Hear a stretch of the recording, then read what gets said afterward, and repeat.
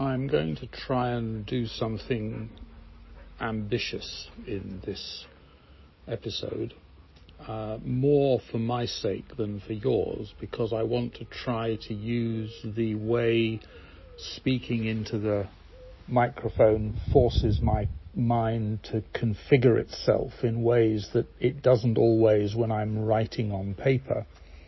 And I'm hoping that as a result something will become clear to me, even if I don't send it to you afterwards. I've got something in mind which goes along the lines of, how does the world produce new things, new ideas? In other words, what is the source of newness? One of the reasons why I've always been interested in determinism and freedom is because within a deterministic world one could be forgiven for thinking that there is nothing new. And indeed the book of Ecclesiastes is famous for the phrase, "There is no new thing under the sun." I profoundly disagree with that, and I'd like to give a few examples why.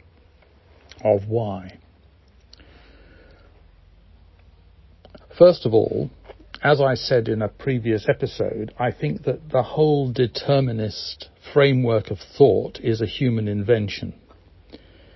It is an attempt, misguided attempt, to apply to the world the framework and structure of a simple deductive logical system that is particularly well suited to human minds and the kinds of things that you can do with computers, but doesn't reflect the way the world operates very well at all. To the question, why then does science manage to predict things as accurately as it does, I defer to another occasion if it's of interest, because it would take us on too far from my point.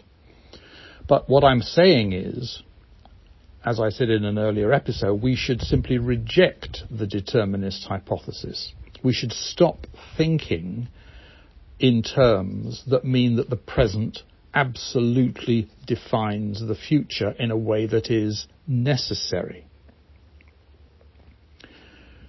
The second thing to say is that because of language, we can create new sentences more or less at will and certainly indefinitely. If you doubt that, for example, there is an argument that people will use that says, hold on, we only have a finite number of words, so we must only be able to create a finite number of sentences, and therefore the number of things that we can say must necessarily be finite. And you could play a game of spot the logical fallacy there. Let me give you an example which I think clarifies and settles the matter. In ordinary arithmetic, ordinary numbers, we have 10 digits from 0 to 9. Yet we know that we can write down not only an infinite number of numbers, but what are called an uncountably infinite number of numbers. In other words, there are so many numbers that you can't hang them on the hooks in a cloakroom. You can't say, here's the first number, the second number, the third number, and go on to infinity. There are actually more numbers than that. This is a bit mind-blowing when you first encounter it, and you don't need to worry about it if it bothers you. But it is certainly the case, and every mathematician accepts that it is the case. So if you can create an uncountable number of numbers with 10 digits, you must be able to create an uncountable number of sentences and indeed books and theses and indeed voice notes with a finite number of words. You must be able to. So, let's dispense with the notion that you can't go on inventing new ideas indefinitely. by stringing together words in new ways that have not been used before or done before. Both of those, the rejection of determinism, the rejection of the notion that there are only a finite number of things that we can say, bring me on to somebody whose ideas I've literally discovered in the last few months, a Russian philosopher whose modern name, it wasn't his original name, is Lev Shestov, Shestov. And I just checked that he was born in 1866 and died in 1938. Born in Kiev in the Ukraine, as it was then, became part of the Soviet Union, of course. And he left the Soviet Union because it had become the Soviet Union in 1921, along with a great many others. So, this guy wrote a book which is available online in an English translation, an authorized English translation, under the heading All Things Are Possible. But its Russian title is much more interesting and much more suggestive of what he's really saying, and that is The Apotheosis of Groundlessness. And just to be clear, the apotheosis means the divinization. It would actually be a good word for me to use about the process whereby human societies project their values onto a deity. That makes them the apotheosis of the deity, the apotheosis of social values. And I probably will go back and revise my terminology accordingly, although apotheosis is a bit of a mouthful. Anyway, Shestov is absolutely convinced and concerned to refute that the world is deterministic. Hence, the English translation, all things are possible. But the apotheosis of groundlessness means things aren't built upon foundations.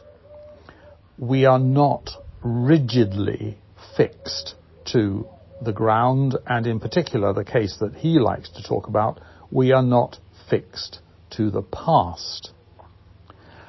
Yet we spend most of our time looking backwards. And he has all sorts of metaphors that he talks about to say that if we just convince ourselves that we can do as we please, that we are not constrained by the past, then we can do as we please. So what he is doing in this title, The Apotheosis of Groundlessness, is saying we can actually turn the groundlessness of life, the fact that we are not limited by the past, we can turn that into our version of God. And he talks about all kinds of people, Plato, lots of references to the Greek myths, to Orpheus, to Prometheus, and so on. And I don't particularly need to go into the details. There's a lot about it in the long essay that I've written, if you ever get round to reading it. But he is probably the most persuasive and the most powerful person I have read about to argue for the genuineness and the legitimacy of believing in our freedom, our ability to break with the past and start afresh. Now, all this being so, and I am very conscious, I'm duly rebuked about having overstepped the mark with my time, so I will try not to do it again. What can it tell us about newness?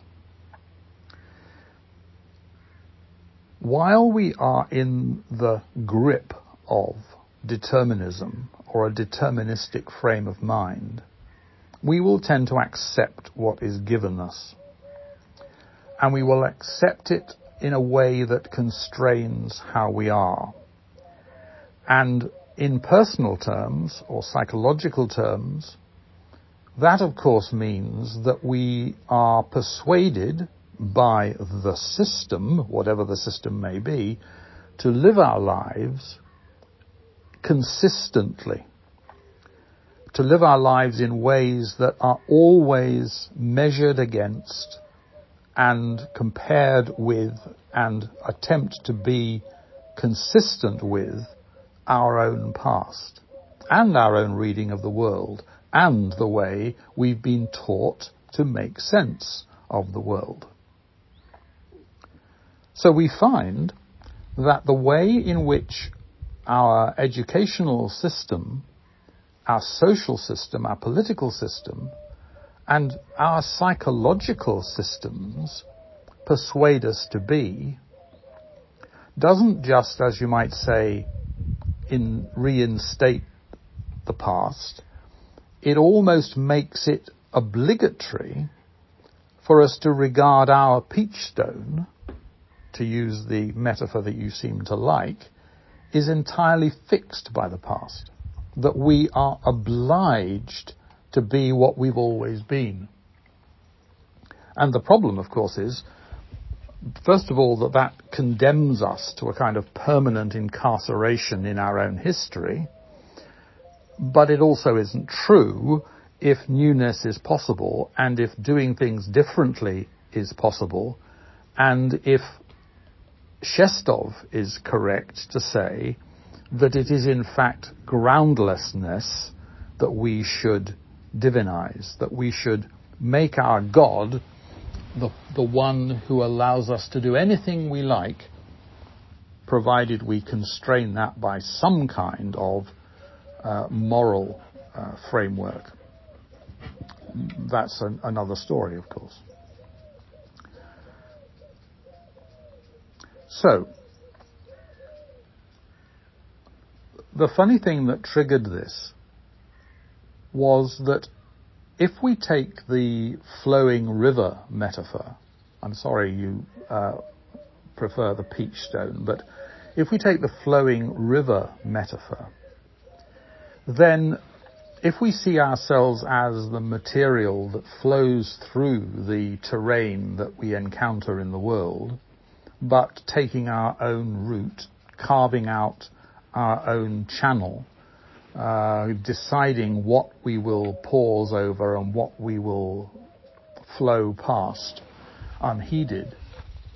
If we take that metaphor, then the future is utterly open, utterly unbound by the past. And yet the society in which we live has an enormous vested interest in persuading us otherwise. And it has invented all sorts of institutions, including the notion that we should be consistent, that we should be respectful of our culture and our tradition, that we should be determinists. And you can include in that institutions like marriage, which are a way that society tries to cement us into the past, into commitments that we once made. And we notionally respect and indeed admire the idea of lifelong commitment, not just in marriage, but certainly in marriage and in many other things as well, because that helps society to force home its groundedness, not groundlessness, but groundedness, that the past is that to which we should defer and by which we should always be both measured and constrained. And I just don't agree with this at all.